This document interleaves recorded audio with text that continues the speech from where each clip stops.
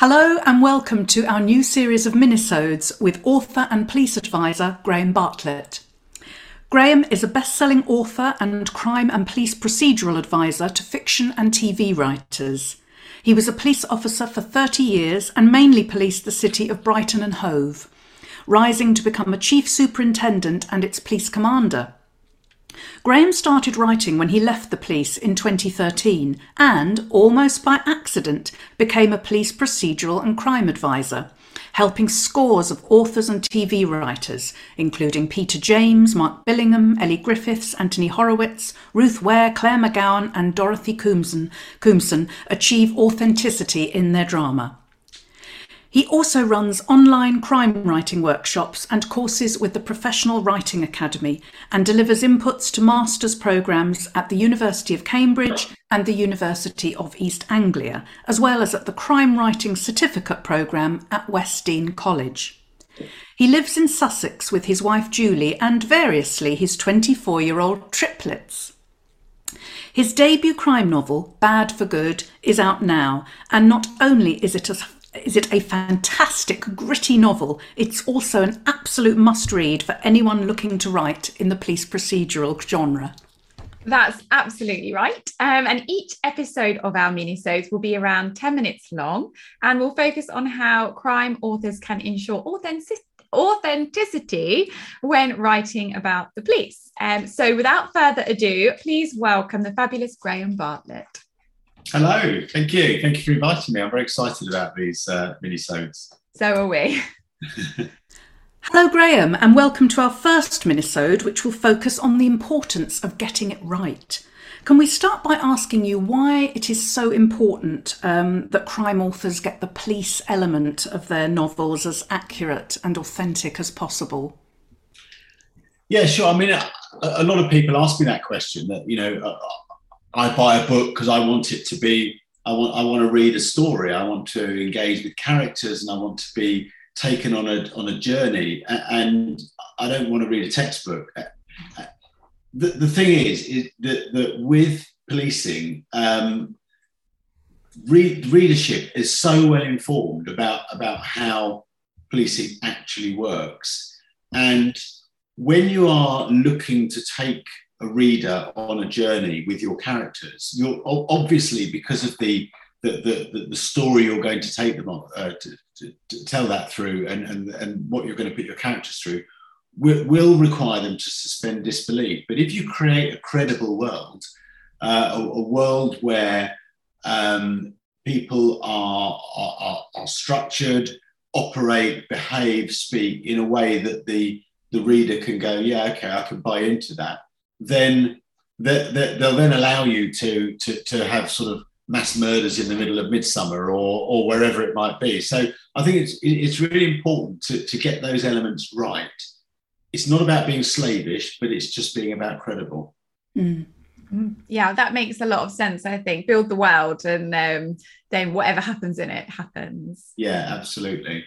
I was wondering, what do you consider to be the very worst offences an author can make when writing about the police?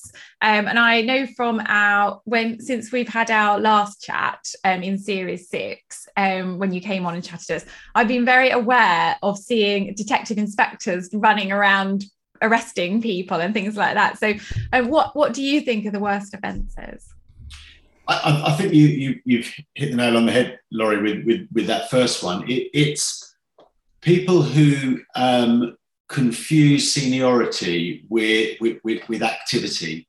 So in the police, that most of the exciting stuff that readers are going to want to read about it is actually carried out by sergeants and constables, detective sergeants and detective constables in the main. And what happens, and there's no criticism in this, because I don't know how a hospital works. I don't really know how the military works. So if I was writing in those genre, I'd probably get it wrong as well. But people think, well, I want to have this kind of this very very engaging protagonist, and I want them to be out there, and the reader to really kind of get excited with them. So they give them a high rank. and actually the opposite is true. I mean, I sort of describe it as, you know, the senior person on a murder investigation, the senior investigating officer, is usually a detective chief inspector. And they're effectively a project manager. They're project managing a murder investigation. So they're not out there kicking the doors down. They're not out interviewing suspects. They're not out there trawling through CCTV or anything like that. They've got people doing that for them. So for that credibility, I always say, you know, don't get sort of blinded by rank. You know, get blinded by where the action is, and position your protagonists accordingly. And then, I mean, I've got loads of things. I could go on forever on these. So arming detectives, you know, in England, Scotland and Wales, murder detectives are never armed yet. You know, you see them draw guns sometimes from their desk drawer or the armoury. Yeah. Family liaison, which is seen as kind of all tea and sympathy. Family liaison is one of the trickiest and most skilled jobs a detective can do, because, you know, people probably have heard that well, it's not a statistic, the truism that most people who are murdered by someone they know, which means often the secret, the key to it is within the family and friends, and it's the family liaison officers that have to find that out. So that, I mean, there's so many, and none of them are showstoppers in terms of the story. You know, you can have your story exactly as you want it, but it's just these little elements give it that authenticity that will help your reader buy into the world. That's really fascinating. Yeah, that what you said there about the family liaison officers. Yeah, you're right. They're always seen as just making the tea, aren't they? They are, yeah. Sitting in the living room having a cosy chat. Exactly, picking the kids up from school, and, you know, all those things. You just think, well, they're not babysitters; they're detectives, and they're very, very clever detectives as well. Graham, what services, I think our readers will be really interested to know what services you and your consultancy offer.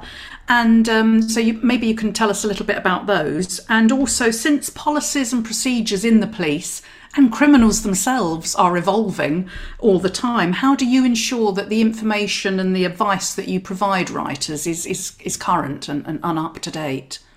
Yeah, sure. So I mean, I head a team of about 20 advisors, all who've got different skills, different expertise, different experiences, because no one person can say that they're expert in all parts of policing. You know, they'd be lying to you if they said that.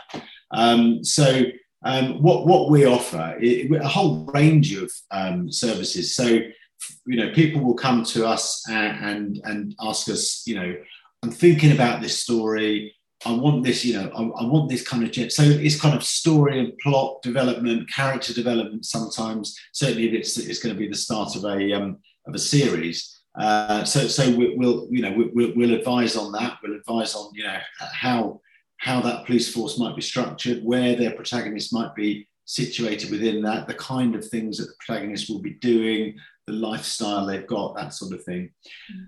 Then we'll these are kind of, you know, this is like sort of a pick and mix really for people. You know, you don't have to go to all of them or any of them, but we'll then sort of answer questions for people. So they might be part way through, they might have just plotted out, or they might have just completed their first draft and have a range of questions. And we can do that by email or by Zoom. You know, Zoom's quite good because you can then kind of just mull over. You know, if I say, well, I wouldn't really do that, well, I need them to. Okay, well, let's think of a, you know, situation, and, you know, what's, you know, give me a bit more of their backstory, so you can kind of have a collaborative approach. So we do that, and we do part or full manuscript reviews as well. So we'll go through either the full manuscript or just the police scenes, and a lot of, in fact, I say most of our clients are not writing police procedurals. Most are writing other forms of crime, other subgenre of crime that have policing elements to it. Because a lot of people sort of do say to me, "Oh, I'm not really writing a police procedural, but I wonder if you can help." That's the bread and butter. That's where we operate most, because you know, people just want their arrest scene or their interview scene in the psychological thriller, you know, to be authentic, and so we can, you know, we can help with that as well. So yeah, all of those things, and we're really friendly. And most of us on the group are crime writers too. So we give that added element of, we know the reality, but we also understand the needs of story, character development. We understand about act structures and midpoint twist and all those sorts of things. We're writing ourselves, so you get a kind of creative approach to the advice that we give you. Yeah, and it really is such great advice. You've just listed everything that I've done with you, Graham, for one book or another. But then I also attended your police custody and arrest and interview seminar, like a day event, which was brilliant. So it really went into lots of experts, and that was so useful. Yeah, I try to get experts to all of my workshops that I run, my online workshops. So we have, yes, the custody one. We have interview experts there, and ready to ask questions. Can't remember whether we had Nadine Matheson as well. She's so brilliant. So we have Nadine Matheson and Dr. Andy Griffiths coming there, and so they'll answer questions.